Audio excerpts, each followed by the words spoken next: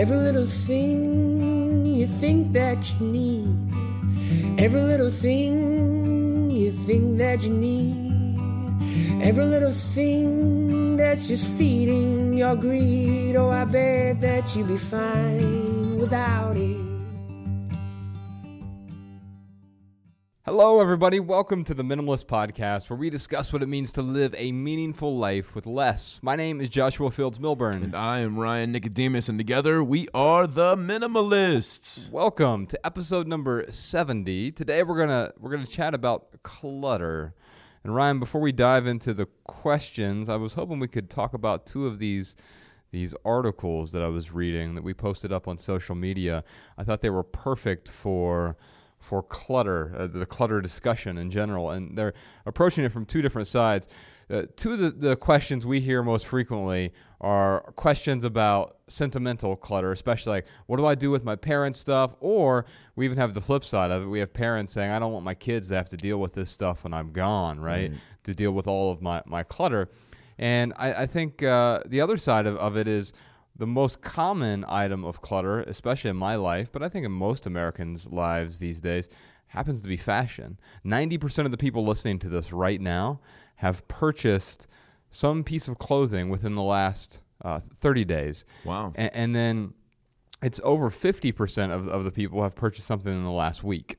Oh, wow. And so we've developed this habit of buying new clothes and new seasons. And we talked about this in our documentary, Minimalism.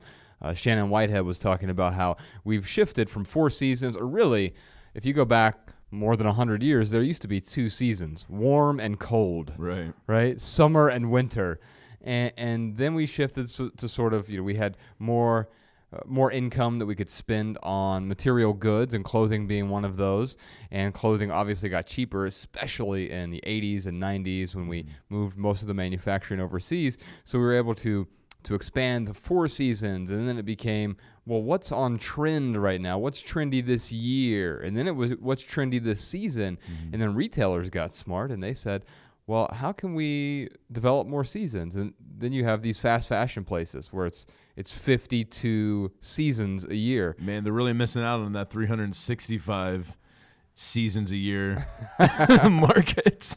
Yeah, it's it's really unfortunate, man, because we've moved down this path where we feel this need to consume new things to be in vogue or to be part of the in crowd or to be cool, and so we end up buying things to impress people we don't care that much about, forsaking the things that are truly important to us. So I think there's a few reasons why we go out and buy stuff. I think that's one huge reason.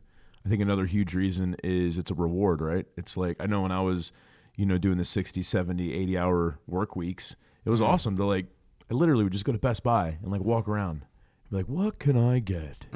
What do I not have? What new piece of technology? It felt freeing in a way, right? Yeah, it was freeing, but it was also like this, I deserve it. I've worked so hard. Right. And it was a cycle that it what is it, the law of diminishing returns? Each time it still felt okay, but it felt less. It made me feel less better each time. Yeah, it's that's part of it, is the diminishing returns. It's like you have a piece of chocolate and it tastes amazing, and the second one's still pretty darn good, and then you're like, all right, this third one, it's still tasty, and then it becomes this hedonic adaptation where you need it.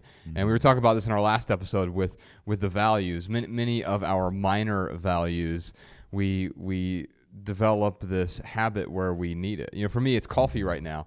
Today marked my last cup of coffee for the next week. So I've weaned myself down to 1 cup from 3 to 2, and then now 1 cup. And the rest of this week, it's no caffeine whatsoever. Oh my goodness, you're gonna be Josh with a headache this next week, aren't you? Well, I think because I weaned myself off very gradually. So actually, it was like 4 or 5 days ago. I had 3 cups, and I went to 2.5. And then 2, I was very regimented, right? You could insert that, like the cups of coffee with the amount of drugs I was doing. And like, you sound just like me. I'm like, no. Like, I'm totally, although caffeine is not nearly as addictive as like a lot of the drugs. It's just funny to hear. I've never heard you talk this way. No, I mean, I've I do this once a quarter now, where I try to spend a week off of caffeine. Ever since I did it last year, and it was empowering to me because I was no longer dependent upon it, and it allowed me to enjoy it a lot more. And coffee is definitely a value in my life, but when you become dependent on it, then it becomes an obstacle, and it becomes one of those imaginary values. And so, thankfully, when we go on tour, so actually when this episode comes out will be the day before the Less Is Now tour starts. We'll get to be in Pittsburgh and Burlington, Vermont, and Boston, and Portland, Maine, and then we're going to 43 other cities after that. So if anyone's interested in coming to any of those, by the way, Pittsburgh and Boston looks like they'll probably be selling out soon. So if you're interested in those, make sure you're quick to get your tickets for those. But we still have tickets available for all 4 of those first wave events there, and then 43 other cities after that. All the details are over at lessisnow.com. But I'll get to enjoy coffee when we're out on the road again. So, and it's like, it's almost like trying caffeine for the first time again, where it's like that after that week off, and you just have 1 cup. Now, you can't do more than 1 because you're just wired from it, and so I like to do that, but I think that's an appropriate metaphor for other areas of our life too. Whereas like we all, even for me, like style, or you could even call it fashion, it is a value for me. I want to look good, but I also want to feel good in the clothes that I'm wearing. But then we take that to its extreme, where I used to have 70 Brooks Brothers shirts, or I used to have 12 suits. You got to work really hard to wear 12 suits. Yeah, man. I remember in the last episode you were talking about how you had the 20 paint shirts, like the when you go, you need to do painting or whatever, or yard work or whatever. And I think it would be a really interesting exercise if I would have just put all 12 of those suits on at once, to just show how absurd the fact is that I have 12 suits. Now, granted, if I would have had 3 suits, that would have probably been more than enough, even though I was using them 6 times a week. So no, I mean, you wouldn't put on all 3 suits at once to illustrate the absurdity, but you compare the two, and man, it's crazy. But I was thinking about this article, Ryan. It's from the Washingtonian. It says, take a look at the outfit this D.C. woman has worn every day this year. And it's a photo of, it's a pretty basic outfit. It's a blazer and turn that around. Let me see it. And some nice pants, some shoes, and a shirt. Oh, that is a lovely pantsuit. I don't think it's not a pantsuit. I'm kidding. But let's see if there's a picture of her. Here she is wearing it. It just looks like a normal business dress suit, right? Yeah, and that's stylish. And she did it for actually she looks good. And she did this for an entire year, and we'll put a link to this article in the show notes. It's also on our social media accounts. We tweeted it and Facebooked it. Is that a verb yet? I'm sure it is. Now it is. And so basically no one noticed. Actually, one person the entire year noticed. And you know what the person noticed? Her red belt. So that the belt that she has right here is red. Let me show you here. I'll spin it around. So she has a red belt. And you know what the person said in the article? They said that it's amazing that you can wear a red belt with so many different outfits. No way. Yeah. So no one really noticed. And it's a relatively simple outfit, too. It's not like... I was going to say, the people who notice you wearing an outfit every day are like high school kids. Yes. I mean, that's it. Yeah. And not that, like, I'm not saying anything negative about high school kids. It's just like that is the culture of high school. It's like, or even before that, elementary school even. I remember wearing a shirt twice in a row, like in the 3rd or 4th grade, and it was like, Ryan's a loser. Yeah, he can't afford clothes. Yeah. It's like, well, no, I can't afford nice new clothes. Thanks for making me feel bad. Right. But, you know, the other thing too is like, I didn't really care until someone made me feel like I had to care. Yeah, and now the only time people notice it with us now is because we call ourselves the minimalists. Mm-hmm. And so, of course, they start observing very closely. They're attentive to our wardrobe, right? And that's only because we're minimalists. If you and I were just normal, everyday people who didn't call themselves minimalists, no one would notice that you're wearing a black T-shirt every day, Ryan. You know, it's funny. When my family was visiting last year, it was my 2 sisters, my two brothers, like my whole family came out, my mom and my sister's like, Ryan, like you've worn that same outfit every single, like she mentioned it. Mm-hmm. And she's like, in high school. well, she's just out of high school. Right. And I'm like, and my brother was like, he's like, Joy, think about it. Think about what that is saying about him. Think of the metaphor and this is my brother saying this, and I'm like, I never really looked at it as a metaphor, but it is. Like, He's like, what does that say about society? What does it say about Ryan's outlook on society? I'm like, wow, this is much deeper than I had anticipated, but I was like, he does make some good points. You're like, it just feels good, and I enjoy wearing this more than any other outfit, right? Yeah. And so you developed a bit of a uniform, and I've followed suit. I've followed you on this pretty much. Although my uniform's a bit different from yours, it's not appreciably different. But a lot of people will say I couldn't be a minimalist because I don't want to wear all black shirts or whatever. To them, I say, then you're not a real minimalist. That's right. Turn this podcast off right now. How dare you? Please unsubscribe. No, I mean, I could wear a bright purple Hawaiian shirt every day if I wanted to, and I'm still a minimalist. Like, or I can wear like a good example of good balance here is Colin Wright, our friend at Exile Lifestyle. Are you going to talk about his Hawaiian shirt collection? No, he did have a Hawaiian shirt collection in high school, we're told by his parents. His parents told us this. But we love you, Colin. He refuses to wear black because he doesn't want to just have a uniform himself. And so but he also, everything he owns, if you saw our documentary, you see the 52 items, whatever it is that he owns, all around him. It has to fit into his backpack, basically. Yeah. And so he has quite a few different outfits, but he's able to pair them in a way. It's similar to our friend Courtney Carver, who runs Project 333, where when you come to one of our events, you'll know the people who are on Project 333 because they're usually the best dressed people in the crowd. Like this woman in this article I'm talking about here, she looks like she's part of Project 333 because you have to choose the things deliberately. So for those of you who don't know what it is, we'll put a link to the project in the show notes, or you can just go to theminimalists.com/Courtney. And but basically what it is you pick for 3 months 33 different items that you're able to wear. Your shirts and pants and shoes and even accessories, and that's often where you'll lose people with either accessories or shoes, but you can change the rules however you want to. I mean, it's not a draconian system. It's set up to be a template to help people out. It doesn't mean you have to get rid of all your other clothes. You just set it aside for 3 months and you wear these 33 items, and what you find is you're going to necessarily pick the items that you enjoy wearing the most. And then the other stuff, you're like, I'll hold on to this just in case. That doesn't get worn anyway, so it ends up in a box, and you can donate it to someone else who eventually, after this 3 months, you've become untethered from the thing, and now you're ready to move forward with a better dressed life. The other article, Ryan, was about dealing with your parents' stuff, and it's actually called, we'll put a link to this one as well, Sorry, Nobody Wants Your Parents' Stuff.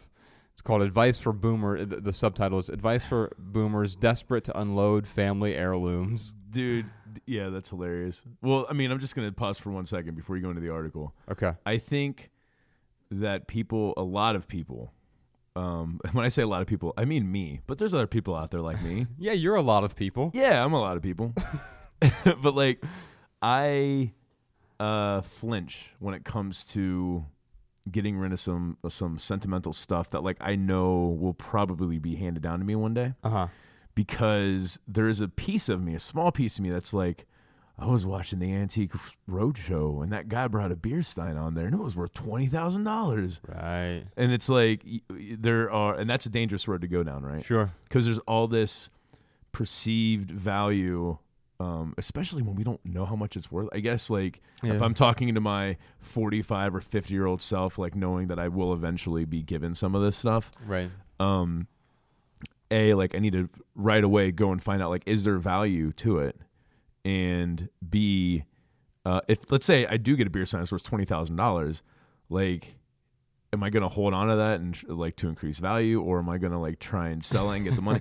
So like, I would probably just like auction it off or something. But yeah, I just feel like that is, for me, was one of the biggest, instead of looking at it like it's sunk costs, I'm looking at it like with some sentimental stuff. I was just, thinking about like, wow, I know that I could go down that road and I might hold on to stuff thinking that, oh my God, if I take this to the Antique Roadshow, it might be worth millions. Yeah, you know? it's the ultimate just in case thing, right? Yeah. Because it's not even.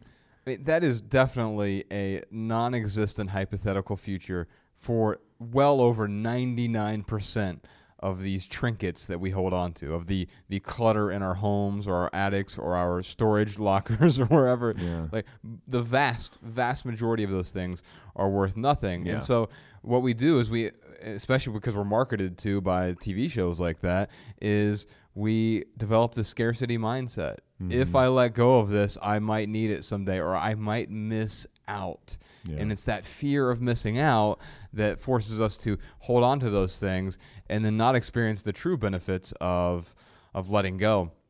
And so in this article, it's written by a man named Richard Eisenberg. He first paragraph here, he says, "My father died at 94 in September, leaving my sister and me to empty his one-bedroom, independent living New Jersey apartment. We learned the truth that others in their 50s and 60s need to know. Nobody wants the prized possessions of your parents, not even your kids. Admittedly, that's an exaggeration, but it's not far off.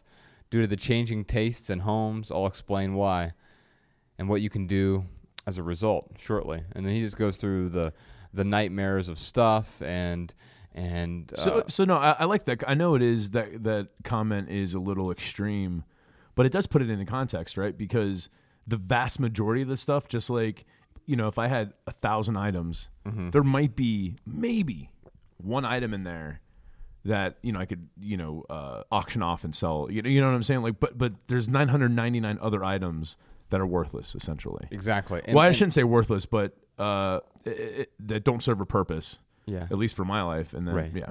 You understand what I'm saying? Absolutely. And so being willing to let go of the one thing that might serve a purpose, it gives you permission to let go of the other 1,000 things that aren't going to serve a purpose at all. And it's certainly a net positive. Now, you can also be somewhere in between. You know, for me, when I was dealing with my mom's stuff, I got rid of the vast majority of her things, but I returned with just a handful of sentimental items.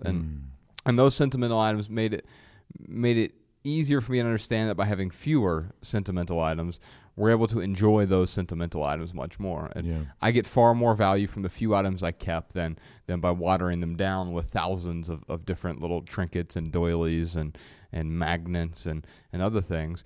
But I questioned, like, what are the 5 or 10 or dozen things that I want to hold on to, and then I can let go. I can give myself permission to let go of the rest.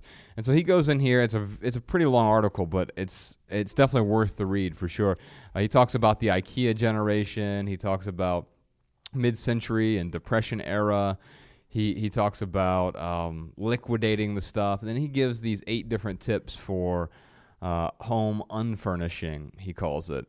And especially when your parents are around and you want to help them through the process. So I'll read the highlights from this, but we won't dive any deeper than that. Number 1, start mobilizing when your parents are around. And so start dealing with the stuff while they're there before they've already passed. Help them deal with it. Give yourself, this is number 2, to give yourself plenty of time to find takers if you can. I dealt with this with my mom's stuff. You know, I invited a lot of her friends over and basically had a free yard sale in her home. Once I identified some of the things that I wanted to hold on to, I just developed this, say, come on over. If something's going to add value to your life, feel free to take it. You don't have to give me anything, whatever. If there's something here, then I think you'll find more value than me just putting it in a storage locker or my basement somewhere. Number 3, do an online search to see whether there's a market for your parents' art, furniture, china, or crystal. So that's kind of what you were talking about. Like, if you've identified some things that are maybe expensive, you don't have to hold on to them just because they're expensive. You can let go of them and do something meaningful with that money. Mm-hmm. For me, so some of the higher ticket items in her home, there was some antique furniture in there. I was able to sell that stuff. I didn't get a ton of money for it, but I did so locally, and I was able to take that money and help my mom with the 2 charities that helped her with her chemo and radiation. And I was paying it forward in a way because they helped her out, right? Number 4, get the jewelry appraised. Same thing there, yeah, as the other trinkets that might have some value. Number 5, look for a nearby consignment shop that might take some items. Man, I did a lot of that. There down in St. Petersburg, Florida. There's a bunch, just a ton of these, secondhand stores. So her 14 winter coats that she had in Florida, she wasn't using them. A couple of them still had tags on it. I found a bathrobe with tags on it too, and so it was just like, let me donate anything that I can that can help out. And I didn't do the whole consignment route, but that is a route that you can do especially with furniture. You can put it on consignment at local consignment shops, make some money, and then do something meaningful with that money. Number 6. See if someone locally could use what you inherited. So that's when I brought her friends over to do that. Number 7, download the free right sizing and relocation guide from the National Association of Senior Move Managers. It's a little booklet from that group site. And finally, number 8, but perhaps the best advice is prepare for disappointment. For the first time in the history of the world, 2 generations are downsizing simultaneously. I would actually say 3 generations, or even 4. So you and I are like on the cusp of Gen X or millennials. Millennials just aren't having it, right? And right. There's nothing to downsize. They're just not upsizing. Exactly. Yeah, they haven't upsized to downsize. Absolutely. So 2 generations or 3 generations or 4 generations are downsizing simultaneously. And then he goes on to say, it's a quote here, I have a 90-year-old parent who wants to give me stuff, or if she passes away, my siblings and I will have to clean up the house, and my siblings and I are 60 to 70 years old, and we're downsizing. This, it seems, is the 21st century lifestyle and death. Another quote here, I don't think there is a future for the possessions of our parents' generation. It's a different world. And I think that's important. There are some things we can pass on. You and I were doing this Facebook Live session, Mondays with the Minimalists, yesterday. And this person said, do I have an obligation or a responsibility to hold on to these things so I can pass them on to future generations? And I think the answer to that is no. We don't have an obligation. You're not responsible. You can choose to. But if you're going to choose to pass on some things, why not be as intentional as possible so the people you're going to pass them on to can get the most value as possible from those things you're passing on? Yeah. Should we move on to some questions here, Ryan? Let's do that. All right, our first question is from Brett in Minnesota. I processed the space in my house and got rid of a bunch of stuff, and I believe every item remaining, sparks joy, quote unquote, but really the overall space still feels cluttered to me. What should I do next? Brett, it's hard for me to really picture what your place is looking like because, I understand you've uncluttered, but you still feel cluttered. So but in the same token, you're saying that these things add value to your life. And at the end of the day, like if you still feel cluttered, like you've got to ask yourself, is it worth holding on to if this causes stress or if it causes discontent in your life? I mean, you got to be honest with yourself. And you know what? You may have, I don't know, I'm just throwing something out there, like a model airplane collection from his dad that he has that is cluttering up a room, and he likes it because it's, memories of his father, so forth and so on. But if every time he walks into that room and he feels stress, like that is a sign.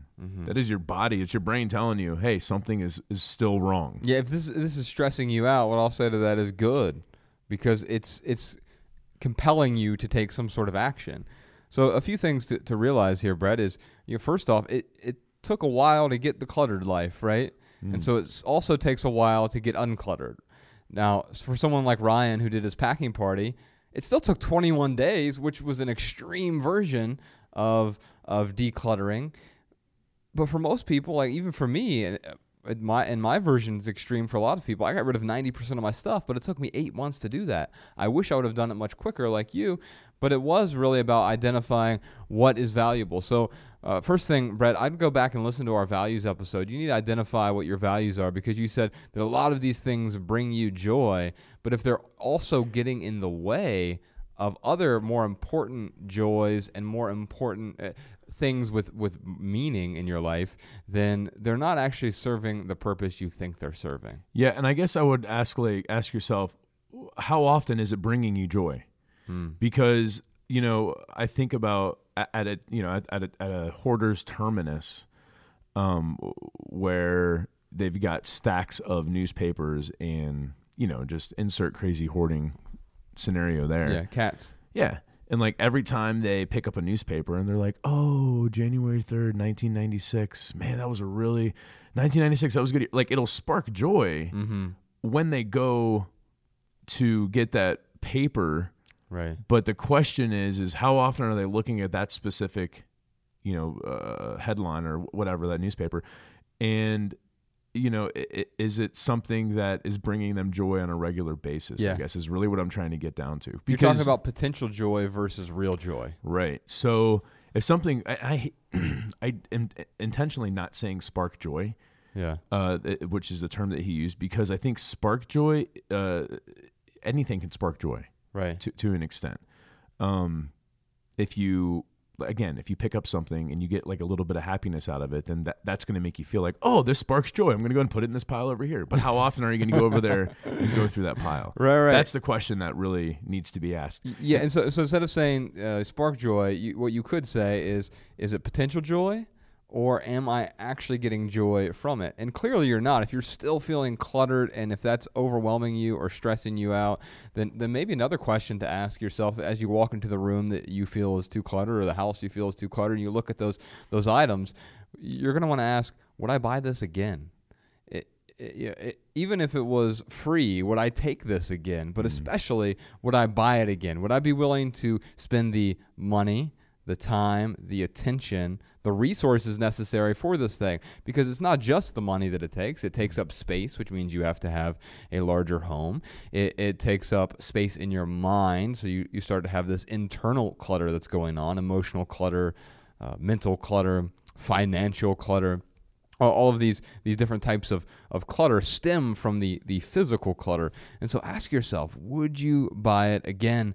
And then beyond that, you want to make some distinctions with these items. If you look at many of them, they're probably just in case. If it's that potential joy, it's a just in case item. Remember our 2020 rule, the just in case rule. Anything that's a just in case item, you can replace for less than $20 in less than 20 minutes from wherever you are. And that rule is held up 100% of the time for me and Ryan. We think it holds up 99% of the time for everyone else. And then some other items won't be just in case items. They'll be just for when items. You know you're going to use it someday, but you're certain you're going to use it. And like Ryan said, I'd give myself some sort of timeline to look at that frequency. Yeah, like if I'm holding on to like a bandsaw or a chainsaw, and I'm like, you know what, this winter, I've never used this before, but I got a good deal on it. It's sitting in my garage. I'm going to use that this winter. Well, if the winter comes and goes without using it, then that's where me personally, like I would give it up. And I just want to go back to the 2020 rule for a second. This is not a rule of privilege. Like I just want to be very clear that this is not like, hey, great. So every day you can, drive less than 20 minutes and pick up whatever you needed for less than $20. Easy for you, Ryan. You're spending $100,000 a year on just in case items. Right. Josh and I have used that. Between the two of us, we've used it 5 times. Maybe even fewer. I can think of only a couple times I've used it. But the point is that I've you're used not it twice for sure. A pair of scissors that I keep in my car. So it's actually a second pair because I'm like, I already have a pair of scissors. Why do I need a second pair? I enjoy having a pair of scissors in my car. I use it, 4, 5, 10 times a year, and it doesn't fit within a draconian rule necessarily, but I use it enough that I'm certain I'm going to use it. So I replaced it. And the pair of scissors, I bought from Walgreens or something for, $2 or $3. Yeah, I know. I've done it with a toothbrush where like I always carry an extra toothbrush in my toiletry bag. Just in case I forgot. As a shank, right? Well, man, you know how it is on the streets. Yeah, when we're on tour, sometimes you have to cut someone on these Missoula streets. No, man, I would keep it in my toiletry bag, like just in case. Like, oh, okay, well, if I forget my other toothbrush, I have a backup, right? And I always had the backup there. And then, like when I was, going through my packing party, and then the next time we went on tour, I was like trying to be as deliberate as possible. I got rid of it. Yeah, and it wasn't until a year or two later when I actually did forget the toothbrush, and I was like, oh, like this is where that. Well, hey, this is where the 2020 rule is going to work. Mm-hmm. But then there was this like, oh man, like I actually would have used this as a backup, but I didn't feel bad about it because it's more freeing to let it go than it is to like sit there and let that hang out in my toiletry bag. Such a small thing, but I don't know, like letting go of stuff and not having to like worry about even that one little thing. It does definitely make me feel better. And there's something else. Go ahead. Well, sometimes those just in case items, they like the other thing that I remember getting rid of that I had to replace. So I used to have like 3 or 4 pairs of swimming trunks, right? Right. Like most people do, right? Because of course you're going to need 3 or 4 pairs of swimming trunks. And so I'm like, well, these are just in case items. I need only 1 pair. Mm-hmm. And so I went down to 1 pair of swimming trunks, and that was great for a while. But then my needs changed. I started going to the sauna 3 or 4 days a week, mm-hmm. and I didn't want to wash that same pair of. I was sweating in them every day. I didn't want to wash that same pair of swimming trunks, so I did have to replace those swimming trunks eventually because they actually became a necessary item that I was using all the time. But again, that falls in 5 years. I've used that rule fewer than 5 times. Yeah. So it's cost me less than $100 over 5 years, and it's given me permission to let go of so much other That's clutter. Pretty cheap insurance. Yeah, right? I mean, just in case insurance? Yeah. I dig that, man. We should start selling that. It's $20 a year. So one last thing before we move on, Ryan, is let's just also that joy that comes from a lot of those items, that usually comes from some of the memories that we experience when we see those things. But of course, the memories aren't in the things, and the memories are in us. Mm-hmm. So another quick tip is, for many of the things, if you're having trouble letting go of it, you can take a photo of it, and that can still trigger the memory that's inside of you. That can still spark the joy. Yeah, exactly. Yeah. So I do have one more thing I want to recommend for Brett. Is the other thing you might want to look at, Brett, is maybe it's not the stuff in your home. Like look at your life. Like Josh said, go back, listen to the Values podcast, get clear on what your values are, and then ask yourself, like, are there too many commitments in your life? Are you picking up too many hobbies? Are you spending too much time on Facebook? Because that feeling of being cluttered certainly doesn't just have to be in regards to your stuff in your home. It could certainly be with these other areas in your life. So I'm just throwing that out there. Yeah, absolutely. I think a lot of the time it manifests in the physical realm, but there's clutter elsewhere in life as well. And if you deal with the physical realm, it makes it easier, or at least simpler, for you to start dealing with the other types of clutter, the relationship clutter, the emotional clutter, the health clutter, and everything else that's going on in your life. Well, it looks like we will be in Minnesota. We're going to be in Minneapolis in May. So, Brett, I'd love to give you a couple tickets to that event. That's during the upper Midwest wave. We'll be in like Grand Rapids, and then Chicago, and then Madison, Wisconsin. And we're finishing that little 4-city wave in Minneapolis. And I think Minneapolis will be the next city to sell out. So let's get him some tickets if he wants, Sean. And if you'll reach out to him, I'd appreciate that. All right, our next question is from Jacqueline in Michigan. 2 years ago, I decided to follow my passion and have now made my passion my mission as I make money from my passion. I became a holistic health coach, and so I help assist people through health and wellness changes, and it's been amazing. The question is, over the course of school, I have books and papers and notes and tons of dittos and information that I obtained during school, and it's taking up more than 3 or 4 shelves in my office. It's so much paper, and I keep looking at it like I don't really necessarily need it, but I have a hard time letting go because it is all the information that I obtained during my schooling. Congratulations on pursuing your passion and really finding what you perceive as your mission.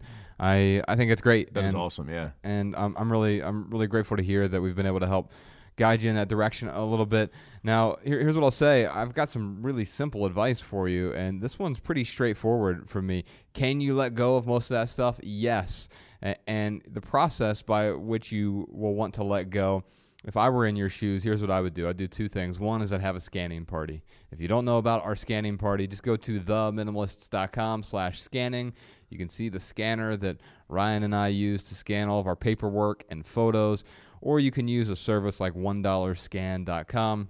Now, I've never used that service personally. We've had a bunch of readers recommend the service. I know you can send in books, or I think you can still send in papers or photos, but they will scan whatever you need to have scanned, and then they'll discard, they'll incinerate. So you're done with the clutter. They handle the clutter for you. And it costs only $1 each per scan. Yeah, I think that's what it is. But no way, dude. Because if you send in 1,000 items, they're not going to charge you $1,000. Yeah, I don't know what. Yeah. No, I'm joking. I'm joking. I have no idea what the actual. Yeah, price we're not affiliated with them in any way. We've just had a few readers recommend them in the past. And then second thing I would do is set a deadline for yourself. Now it can be way out there. Or you can get really aggressive. You could say I want to tackle all of this within 30 days. And if you're prepared to tackle it within 30 days, then you just develop a plan that you work backward from that deadline, basically, and your plan should fit that deadline. No matter what, you've gotten rid of the paper clutter because you don't need it. You've already realized. If you're asking that question, do I need this paper clutter? The answer is most likely no. And for the things that you may need, you can scan, you can store digitally in the cloud, have yourself a scanning party, and have some fun with it. Yeah, I think that's the most important part, man, is setting a deadline. I would say like that is step number one, and then, work backwards from there. So you could also, instead of doing the scanning part, instead of like just going into it with the scanning party, you could set a deadline. Let's say it's 6 months. Great. Then like get your books out, get your notes out, get all your papers out, and like really pay attention to how many times you have to reference those things. And you might have to reference some of those things. Great. That's the stuff you hold on to. But at the end of the day, if you're going to hold on to every little note and book just in case, it's going to drive you crazy. And I'll say, too, the other thing, too, Jacqueline, is a lot of this stuff is probably available online. You can probably just Google a lot of this stuff and find it. You don't actually have to hold on to it. I think she used the word dittos, right? I don't even know what is a ditto? It's just it's an archaic term for, is it like a memo? Memos, okay. Okay. Yeah. And so, and I'm sure it's just used at whatever organization it's been around forever, right? Yeah. And so or whatever organization she came from, she just had that nomenclature. And the truth is that we have technology now that doesn't solve our problem with other technologies, but it does simplify our life if we use it as a tool. Absolutely. And so, you can absolutely, I totally agree with you, Ryan. You can get online and you can have access to the vast majority of the things you no longer need the paper for. Yeah. The other thing I was going to talk about too, Jacqueline, is how I held on to so many of the same things that you're holding on to. And, those calculus notes, eventually, I just looked at them and I'm like, I couldn't interpret the notes, even though I took really, really awesome notes. Right. I'd still have to have a calculus refresher course to really understand how to solve different equations. But my point is that a lot of the stuff I was holding on to, it was I couldn't interpret it. The other thing too is the books I was holding on to, they're outdated. Mm-hmm. I guarantee you the textbooks you have, probably half of them are already outdated and have new versions out. And they served a purpose at one point, Sure. but they no longer serve a purpose. Same with those calculus notes. You needed them for a period of time, and they served a purpose, but they're no longer valuable to you. So you can let it go, and it's okay. Yeah, definitely. I think I held on to one notebook, after the packing party with the calculus stuff, the quadratic formula and stuff that was still kind of in my head. Yeah. But then even then, eventually I was like, I haven't looked at this in 6 months. This is so stupid. Why am I holding on to this? By the way, you can Google quadratic formula and it's right there. What's the internet? Hey, Alexa, look up the quadratic formula. All right. Sorry to everyone that just happened to. Anyway, Jacqueline, we'd love to send you a copy of our book, Essential. It's an essay collection of 150 essays Ryan and I wrote about living an intentional life. There's 12 different chapters about 12 different areas of life, and I think the chapter you'll find the most value in is the stuff chapter. So, Sean, if you could reach out to her and get her book version of that, or if we have any Audible download codes, maybe the audiobook version of that one. All right, our next question is from Holly in Pensacola. I'm completely in love with the idea of being a minimalist, and I could almost live with very few things, if anything. Tiny houses are appealing to me, everything. But my husband, he is a collector. He buys something everywhere we go, and he needs all the colors, and he needs, 10 things. He's getting better about getting rid of some things, but it's like, and I know I've heard y'all say, how do you live with, in your family with somebody who's doing the exact opposite with you? Well, you just do your thing, and hopefully they'll pick up on some stuff. But what happens when you're the mom, and you got your kids and their stuff, and you can kind of control that, and then you minimize your stuff, but then your house is still so cluttered with your husband's stuff because he loves all that stuff. So I constantly feel suffocated, like I just can't. All the different game stuff, a TV in every room, and it's just like I can't escape it. I feel like I can't breathe inside, and I've got to clean it. And he'll say, oh, well, that's my stuff, don't worry about it. But I'm the one that has to waste all my day still taking care of someone else's stuff when, it's not mine. I don't want it. I could live without it, but it's still there. I have to organize it. I have to go through it. I have to clean it.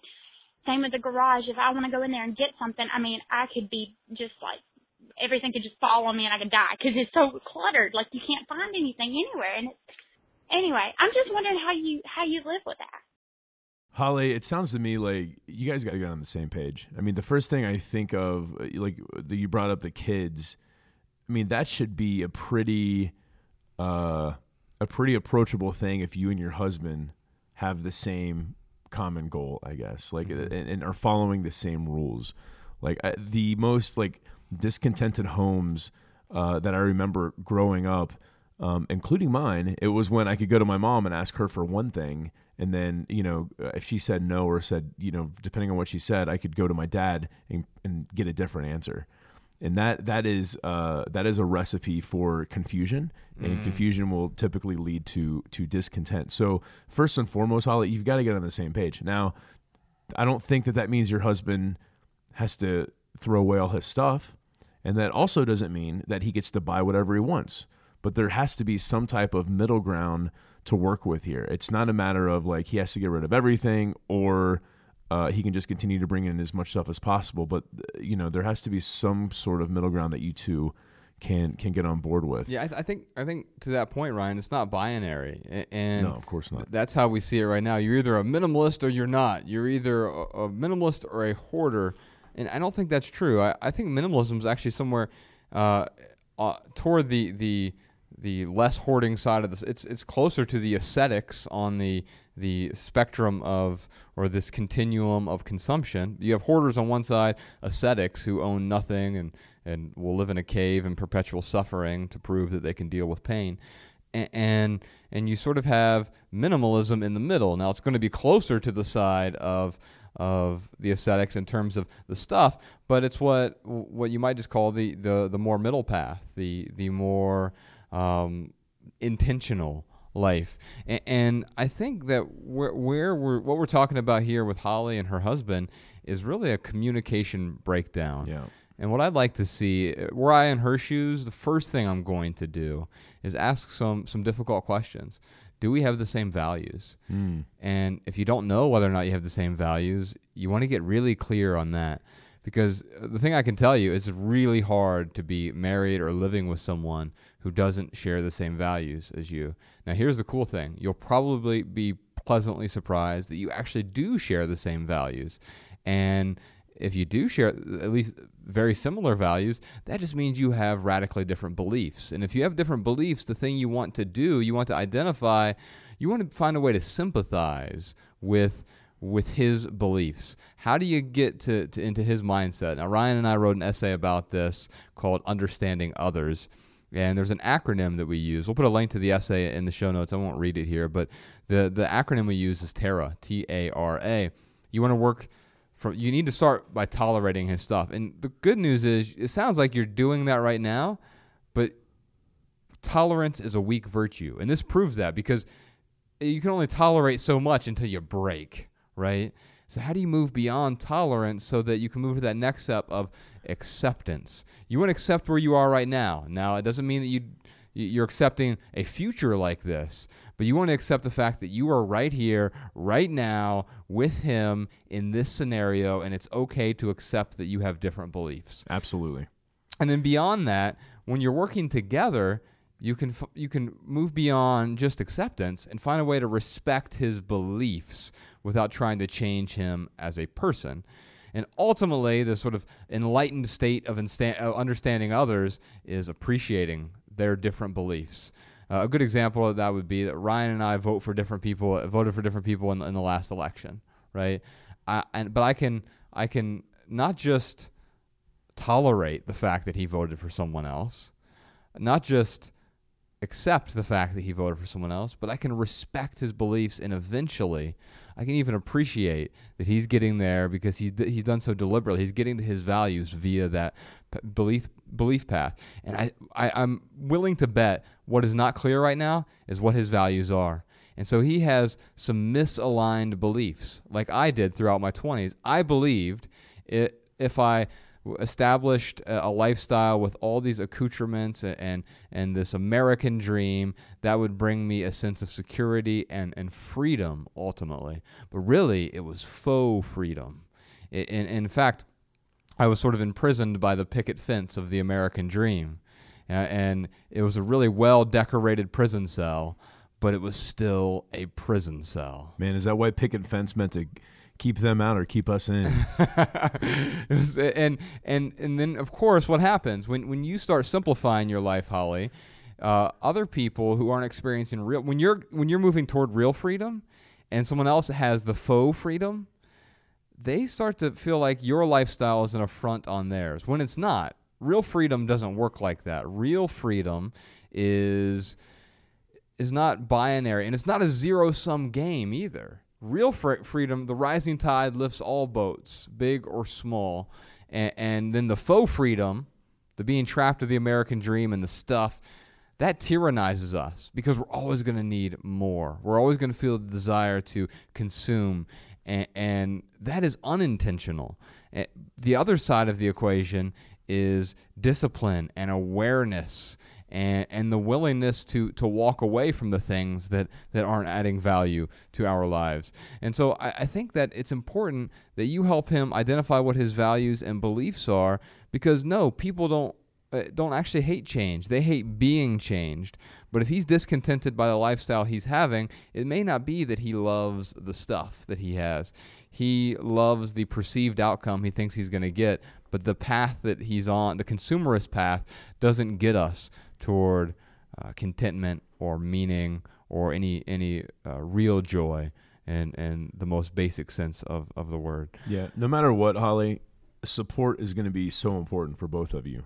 Meaning, you did mention in your comment or in your question that he is getting better about getting rid of things. And that is where you have an opportunity to really show him how much you do support him and how much you appreciate it when he supports you back. And getting down to that hard conversation where it's going to be like, hey, I really want to support you and I want you to have the things that you want to have, but you having the things you want to have is really causing a lot of discontent in my life, and I need some kind of support from you to help me not experience so much discontent. So yeah, at the end of the day, I think that it's just a matter of getting on the same page and supporting each other, because I'm sure you all love each other, and if that's the case, then you guys can certainly find a way to support each other. Yeah, and let's talk about why he's getting better at letting go of some of the stuff. It could be that he's actually starting to see the light because you're demonstrating that through your own actions. You are showing, you're not telling. By the way, telling is never going to work here. You could tell You could tell your husband, I really want you to go play ice hockey. And he's going to be like, what do you mean you want me to play ice hockey? Why can't I ever get you to play ice hockey? I don't want to play ice hockey. And it's the same thing with decluttering. Now, if you actually wanted him to play ice hockey with you, the best way to do it would be to show the benefits of that. Like, we get to spend time together. It's really good exercise. It's a team sport. Whatever. And it's going to be harder in Pensacola to probably play ice hockey. But you get my point. It really has to do with with displaying the benefits so that he sees them and is then drawn toward them. It's much easier if he's following you toward the minimalist path than if you're dragging him, kicking and screaming down that path at the same time. Absolutely. And then if you do find that your values aren't similar enough, then it's also important to set up some boundaries. So Ryan just said that, you know what, the stuff that you're cluttering the house with is discontenting me. I feel discontented by this clutter, and I really need your help. Would you be willing to help? Yeah, and I think that's the perfect way to say it too, because to say your clutter is making me discontented, it's more about like, hey, this clutter. Yes, because you're right. using the I think it's really important, Holly. Like when you're having these conversations, or for anyone else out there, when you're having a conversation, you're trying to persuade someone to support you or to get on your side. Don't use the word you, yes, unless it's a compliment. Well, yeah, the correct possessive determiner is either our, because then you're taking some ownership as well, because it is our house, right? Yeah. Or you can say, you know, this, and then you can help steer him in that direction. But ultimately, he's going to have to follow you there. And that question, would you be willing to help? Yeah, that's a great question. What's he going to say? Hell no. Screw you. I don't want to help you. No, of course not. He cares about you. If he loves you, of course he's willing to help. And I think that's the path you have to go down. Of course, none of this is easy, but it is simpler than you think. And the last thing I want to talk about here is, where are you similar? When you've sat down, you've done the values exercise, you can get that values worksheet that I talked about in the last episode. You can figure out also where you're similar, because too often we try to say, here are the 20% of the things that are different about us. Well, guess what? The difference is what create a passionate relationship most of the time. If you were just the exact same as your partner, then why would you need your partner anyway, right? And so it really has to do with where are we dissimilar. You'll identify that, but then there's these other 80% of what is similar.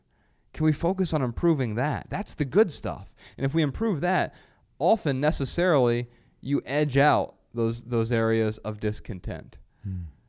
And in terms of those values, I would love to send you a copy of our book, Minimalism, Live a Meaningful Life. That's the book that Ryan and I wrote about the 5 foundational values in our lives: health, relationships, passion, and creativity, and then also growth and contribution. So I know that sounds like 6, but passion / creativity, I should say. All 6 of our 5 values. This is a maths podcast. That's right. So I think you and your husband will both find a lot of value in that, and especially sitting down, determining your values. Go back and listen to episode 69 about values. And Sean, if you reach out to her, give her the book version, or if she would like the audiobook version, if we have any more Audible download codes, I would appreciate that. All right, well, we'd love to hear what y'all have to say about clutter. So if you have a comment or tip, including any advice for our callers today, then leave us a voicemail at 406-219-7839. You can also email a voice memo to podcast@theminimalists.com. We'll air our favorite comments and tips on the next episode. All right, Josh, you know what time it is. It's time to move on to our hashtag Ask the Minimalists lightning round, where we answer questions from social media. We are on Twitter and Instagram @The Minimalists and Facebook.com/The Minimalists.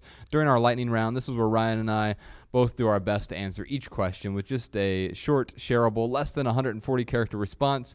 We'll also put the text to these minimal maxims in the show notes so that you can copy and share our pithy answers on social media if you'd like. All right, our first question is from Alexandra.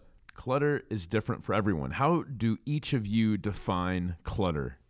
All right, so my short answer to this one is clutter is like pornography and sandwiches.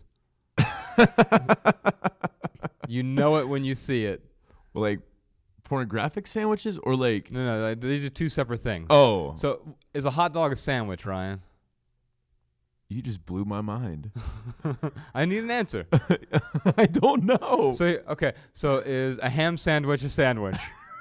We'll start there. Yes. Okay, ham sandwich is a sandwich. I guess a hot dog is a sandwich. Well, hold on. So is a hamburger a sandwich? So this is cool. Like most of us, on 99% of the things we can agree are sandwich. If I put 100 things that I would call sandwiches in front of you that I think are sandwiches, you're probably going to think 98% of them are sandwiches, right? The thing that I think is a sandwich, you're also going to think is a sandwich. Yeah, you're absolutely right. Okay, but then there will be one or two things where if I put a hot dog in front of you, you might be like, that's not a sandwich. That's a hot dog. And I might say, well, yeah, I think a hot dog's a sandwich. It's a sub sandwich. and so, and that's another thing, is a 30-foot long Subway sandwich a sandwich, because you can't actually hold that with two hands. So maybe it is or isn't a sandwich. My point is, we're going to agree on the fundamentals of a sandwich. And then occasionally we'll disagree about what some things are. And I think the same is true with pornography. I remember when I got on Tumblr years ago and had a Tumblr account, like I would see this really like artistic photos of two people like making out, and I'm like, oh, that's like really like sensual and sensuous photography, artwork.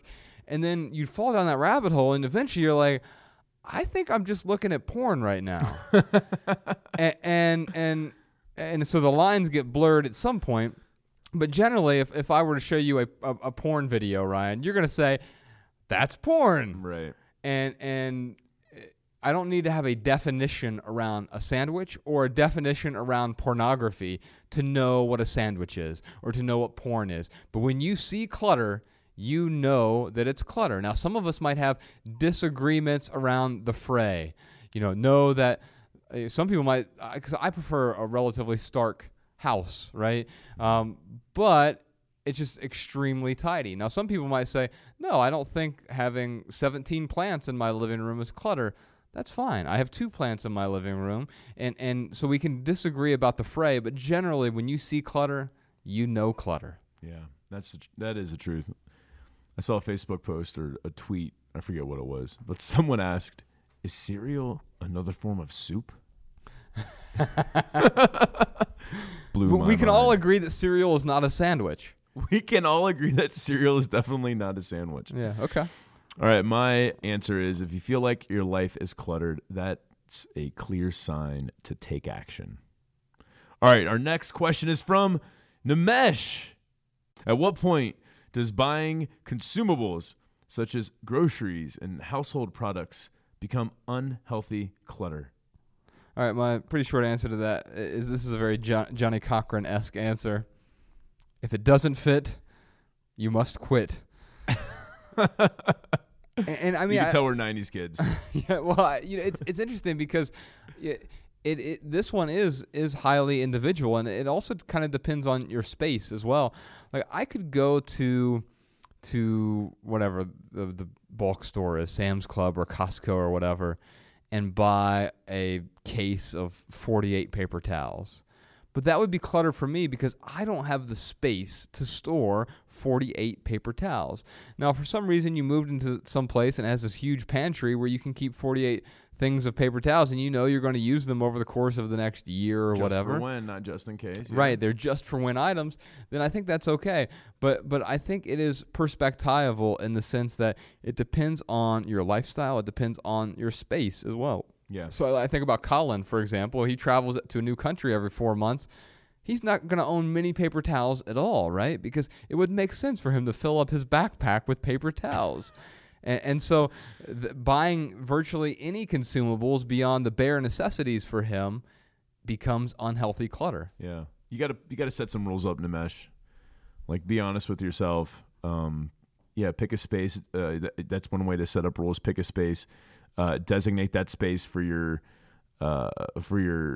overages or whatever it may be that you're going to keep just for one. But I mean, that would be my biggest piece of advice, is like just set up some rules. But here's my and also just on top of that, Ryan, if you have the empty space, it doesn't mean that you're required to fill it either. Of course, yeah.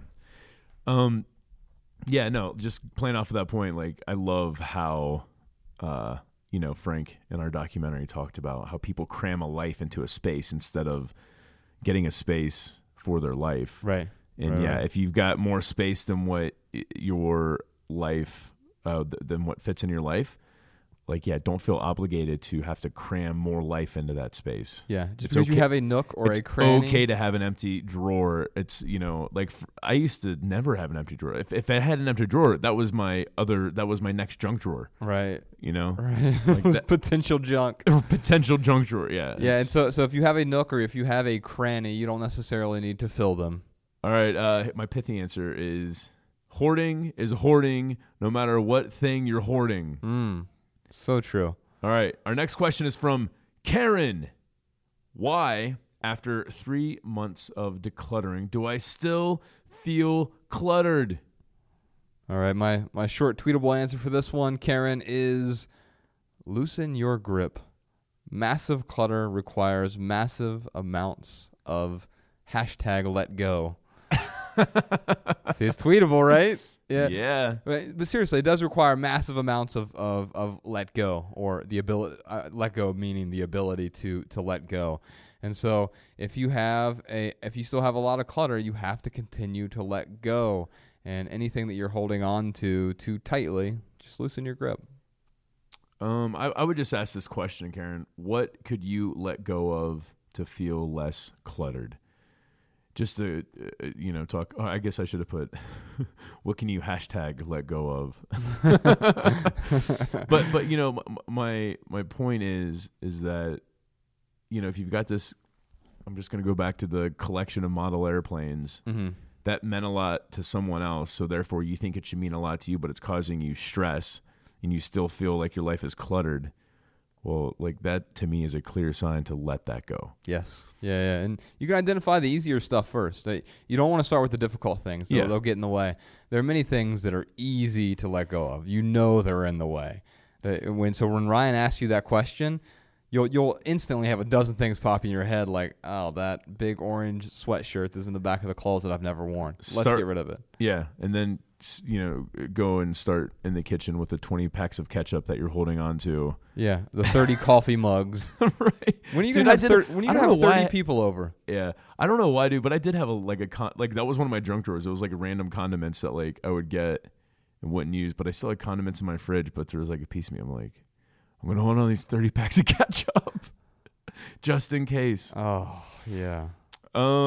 Danielle, she wants to know, does a collection of something personal to you count as clutter? All right, my short answer is often collecting is well-planned hoarding. My answer is one man's collection is another man's nightmare.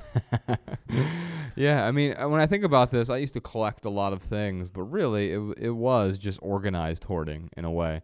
Now, it doesn't mean I'm against all collections. No. If you get value from something, by all means, hold on to it. But just be honest with yourself. Make sure you are truly getting value from it, because having fewer things means you will actually get far more value from those fewer things. Yeah, and by the way, Danielle, we're not like the clutter police. We're not the minimalistpolice.com patent pending. Someone's going to go buy that right now. Yeah.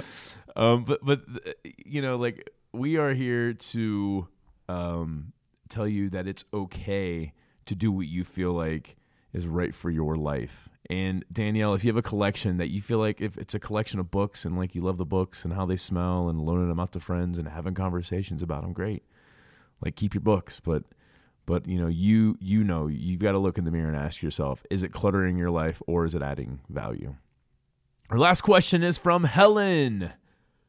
What are tips for dealing with incoming clutter, such as mail, email, gifts, etc.? The less we let in, the less we have to let go. Hey, Helen, 2001 called, and they want their junk mail back.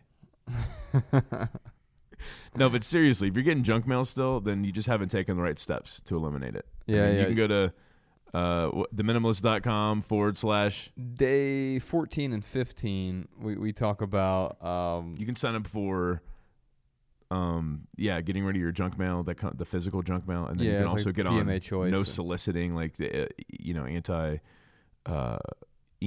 anti-junk email or phone calls. You can sign up for that stuff too. Yeah, you can go to unroll.me as well to get rid of a bunch of junk email that's coming your way. And then just go to our 21-day journey over at theminimalists.com. you can take a look at day 14 and day 15, where we talk about dealing with some digital clutter, but then we also talk about dealing with the hordes of physical mail that's coming in, and you can eliminate 80 or 90% of it by getting off of some of these lists. Yeah, dude, I literally I'll check my mailbox every day. Mm-hmm. Mariah has done this, signed up for the same stuff. I would say out of the 6 days a week that the mail gets delivered, I might have mail 2 days out of the week, and it's usually stuff I need. Yeah, I will get like the occasional. Somehow they still slip, like every once in a while you'll get something, or like it'll be the cable company like, hey, you current resident. Yeah. So yeah, current resident. Yeah. But anyway, but for the most part, like it eliminated 99% of the junk mail I was getting. Yeah, for sure. Cool. All right. Well, hold on. I wanted to bring up one thing too. She talks about gifts. So this is a little bit different because you can't really sign up for a no gift list. Patent pending. We could create that. Oh, dude, that would be awesome. A website, don't get me any gifts. Yeah. .net. But when it comes to gifts, Helen, and we have we've done a couple episodes, I think. We did a gift giving podcast. Yeah.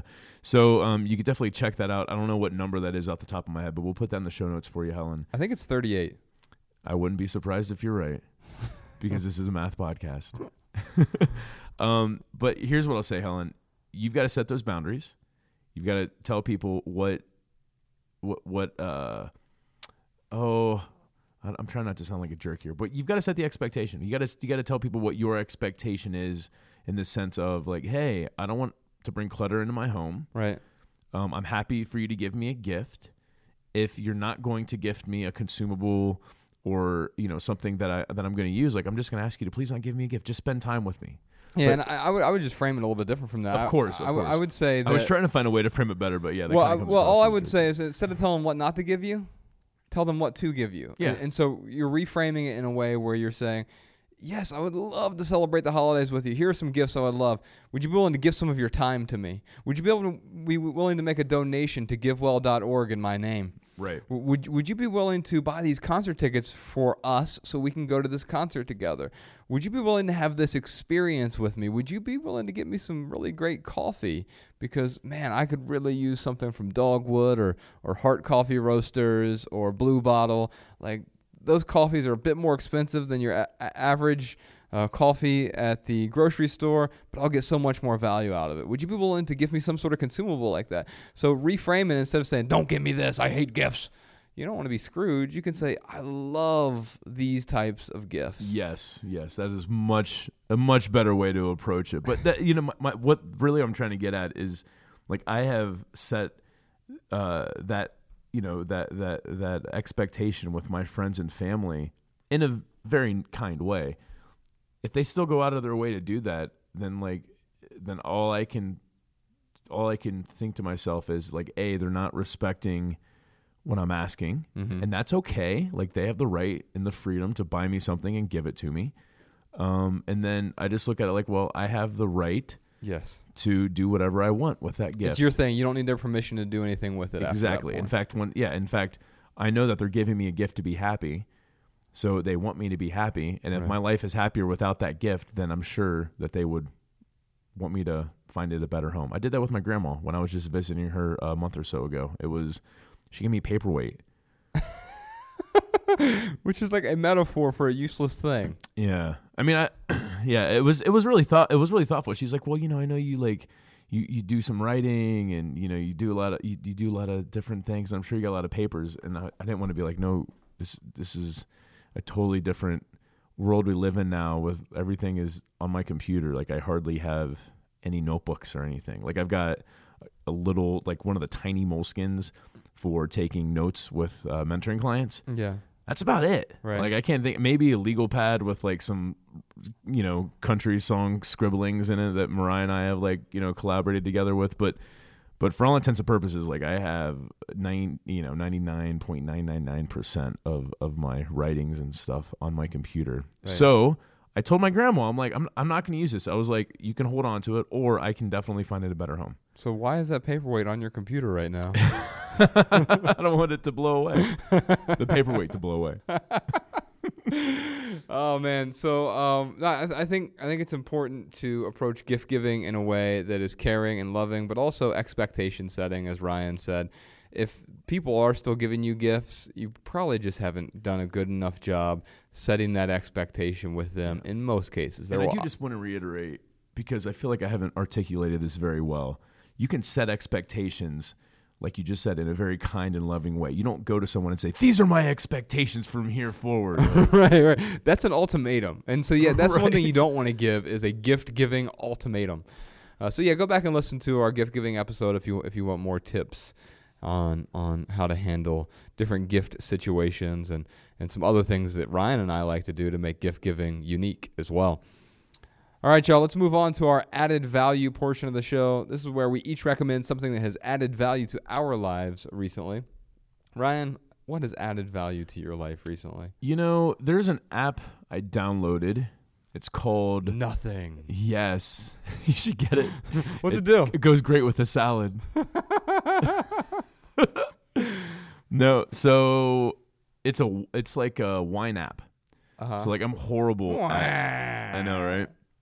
I'm horrible at there's like two wines I know I can get pretty much in any store. And the only reason I know that is because Sean Mahalik introduced me to one of them. Mariah's sister introduced me to another. I'm like, I can get those, and I know that they're going to be decent wines. Anytime I just like shotgun approach and like, oh, this one looks good, it's like usually not a good thing. So there's this app called Vivino that like I will just pull out, and you can take a picture of the wine label, and it'll give rankings and flavor profiles, what it pairs with, so forth and so on. And then also, if you're at someone's dinner party or whatever, and they have a really good bottle of wine, you can take a picture of it, and then it stores it in your library. So then like it starts to create and suggest like, hey, based upon the wines that you really like, here are some other wines that you might like. So anyway, long story short, I think I talked about this. I don't What's know if it called? Vivino. Oh, the app is called Vivino. Yeah. Okay. Vivino. We'll put it in the show notes. But I'm telling you, man, like when I have a steak, and like there's a really awesome like red wine with it. I was trying to think of a name of a red wine, but I can't think of, like, I don't know, Merlot, but that I hate Merlot. Anyway, when you have like a really nice wine with a steak, it makes the steak taste better. Like it's unbelievable. So Vivino is a great app if for any of you wine drinkers out there. I really get a lot of use out of it. Cool. Well, I got a few things here for me. One is go to our Instagram page. I just posted this the other day. I'm recommending our Instagram page. No. Someone named Brooks Weaver did this Lego portrait of us. Oh, dude, we've hit the big time. It was so spot on. I mean, so if you look at your phone right now and you see the picture of me and Ryan standing next to each other, I'm wearing like a slate gray T-shirt and a black cardigan. Ryan is wearing a black T-shirt. He replicated this although it looks like the villainous version of us, like we're getting ready to take over the world, and like the Ryan little statue has stubble on it, has the long hair, and I've got the my hair. I mean, it looks like my hair with the sideburns and everything. I mean, my cardigan even has two pockets, like the pocket on the Lego figurine. Now, this isn't something you can buy. It's just something you can look at and sort of smirk. And I think it's both hilarious and awesome. So thanks, Brooks, for creating that. And by the way, we've been posting a lot of different listener art on our Instagram page as well. So if you just tag us in your listener arts, people are like drawing out the words that we're using, some of the quotes from the podcast or quotes from the documentary. We'll repost a lot of our favorite listener art or reader art there on our Instagram page as well. It's just at The Minimalists. Also, Ryan, I'm going to recommend some new socks that I've been using. Sorry, I'm just looking at this picture of us, and I just got the mini Malists part. Yeah. Anyway, sorry. What about these new socks? So, we don't do advertisements, and we're not going to. But I actually heard an advertisement for this company that was a compelling enough advertisement. And it's one of those rare cases where it's good advertising because most advertisements suck. It's a company called Bombus. Have you heard of them? No. Bombas. So they make really high quality socks. They've sort of figured out how to rework the sock so that it's more sturdy and it doesn't get holes in the same place it will. It also doesn't have that terrible seam that's really uncomfortable on your toes. And they make nice striped socks so I'll wear like the purple and gray striped version. How long have you had these? I'm just curious. I've had them for maybe a couple months now. Sweet. I'm just wondering because like I usually get my socks. Actually, I won't even say where I get them, but they wear out really quickly. So you and I did this clothing episode, and I didn't have any good socks to recommend other than the wool ones, which I don't want to wear in the summertime. The thick wool socks that I have. So these are my new go-to. In fact, I'm getting rid of all of my other socks and checking out Bombas socks. Again, this is not an advertisement. I've heard them advertise elsewhere, but I just found value from it, so I don't have any sort of discount code or anything else to give you. I'm sorry, but I can tell you that the cool thing that really got me, Ryan, is the whole Tom's model where Tom's donates a pair of shoes for every pair of shoes you buy. Yes. Bombas donates a pair of socks for every pair of socks that you purchase. Very cool. And so if you purchase 4 pairs of socks, they're donating them usually to homeless people who have a really hard time getting socks, because when you think about it, like when your socks wear out, you don't donate your worn out socks. No. You're not a jerk. You throw them out. You have 7 holes in a pair of socks. I also don't donate my worn out T-shirts either. Right, exactly. Yeah. But most people donate a lot of T-shirts because they don't end up wearing them until they're worn out, right? Socks are a thing that we often wear until we wear out. That's interesting sort of commentary too, right? The things we don't see, we're willing to keep wearing, but the other things we have to continue to buy new. But anyway, they donate. So they've donated over 2 million pairs of socks to people in need. When you think about a lot of homeless people that have a need for socks, they often have to. It's really unfortunate, but they sleep with their shoes on, and so they're not changing socks ever, and these socks are staying on. And it's a hygiene issue, it's a health issue, and it's a comfort issue as well. And so they donate a bunch of really great socks, over 2 million pairs so far. So I've got a lot of value from those. So I just ordered some more this week. I'm replacing the rest of my sock collection. You brought up the coupon code. My sock hoard. Yeah, my hoard of socks. You brought up the coupon code. I was telling Abe, we had a game night on Sunday, just a couple days ago. And I was like, dude, I recommended your spices on our podcast. I was like, I'd just be interested to know, like if it actually, helps you out or not. I'm like, they're awesome spices, but, you're my buddy, and, like, it'd be cool if I could, help you out with your business. And he was like, we should do, like, a coupon code or something. I'm like, no, dude, if I start throwing out coupon codes, people are going to be like, these guys are totally taking money for advertisements. But isn't that funny? Like, he wanted to give a coupon code. I'm like, no, dude, we can't do that. Yeah, for sure. All right, well, let's move on to Right Here, Right Now. This is where Ryan and I talk about what's going on in the lives of the minimalists. That Lego thing was so good, man. Dude, genius. Yeah, Dude. and I posted on social media, some people were like responding like, just Lego. Just Lego. Yeah. That's punny right there. All right, so our documentary, Minimalism, a documentary about the important things, is now on Netflix worldwide as of April 1st. So you can check that out if you have a Netflix account anywhere in this world. If you don't have a Netflix account, you can find all the other formats over at minimalismfilm.com. It's on Vimeo worldwide. It's on iTunes and Google Play in most countries.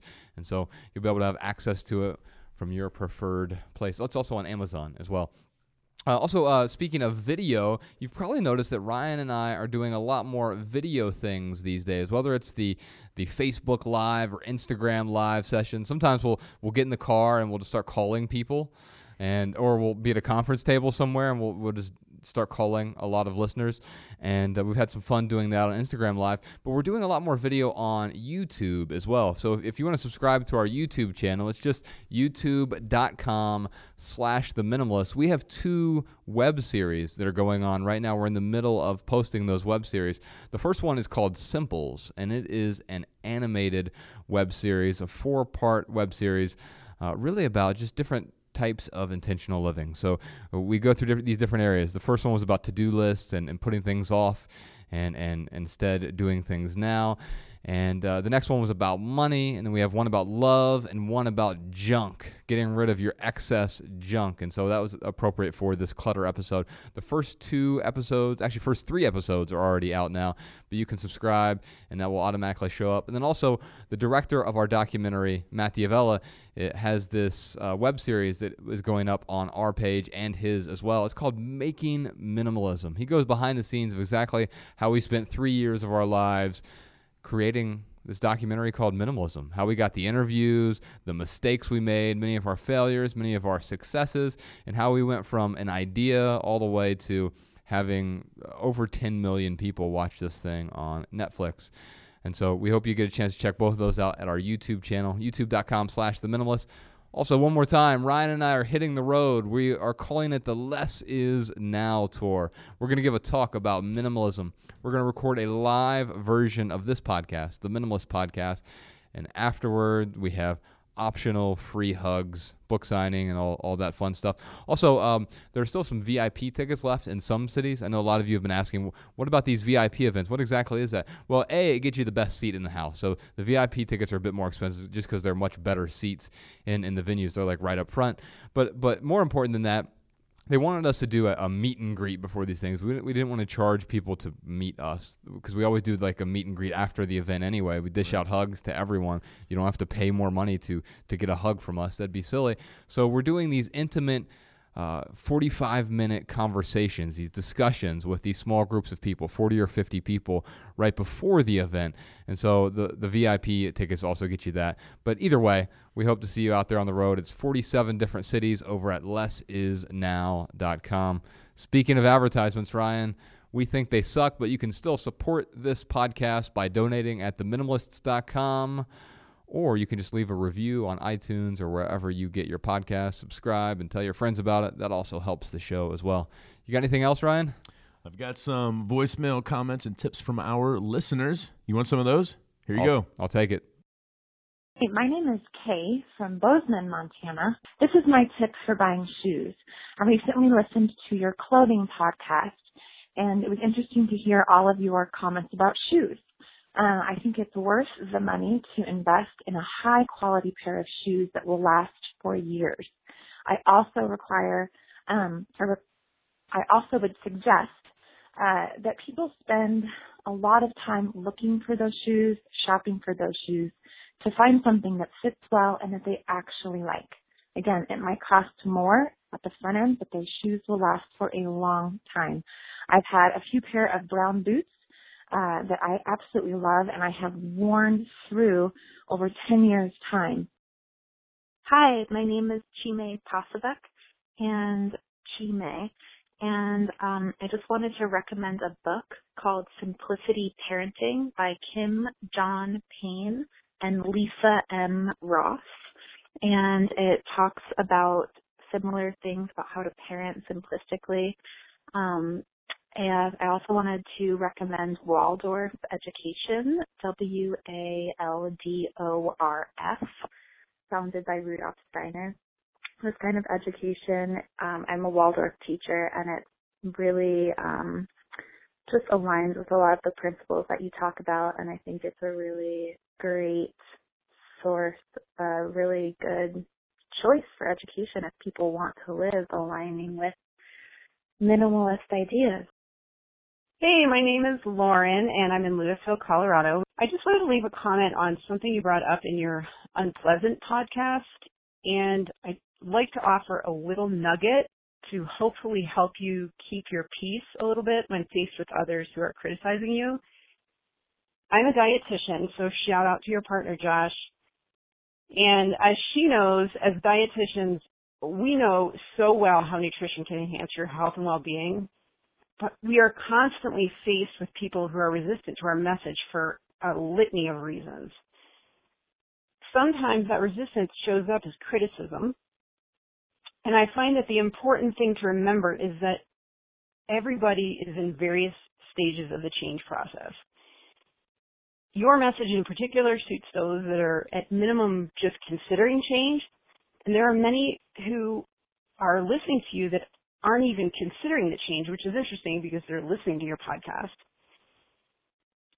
oftentimes that criticism that comes through for those folks masks an actual deep down desire to make the change, but all they see are barriers, numerous types of barriers, and it just seems so overwhelming that instead of talking about it, they lash out. Once I, as a dietitian, began to realize that that kind of behavior is really a mask, I began to feel a lot less combative against them. It doesn't excuse that behavior or what's said at all, but for me, it often releases my reaction to it, kind of like Teflon. All right, y'all, that's it for this episode. If you have a question for the Minimalists, give us a call, 406-219-7839. You can also leave a voice memo over at podcast@theminimalists.com. And if you leave here with just one message, we hope it's this: love people and use things, because the opposite never works. Thanks for listening, y'all. We'll see you next time.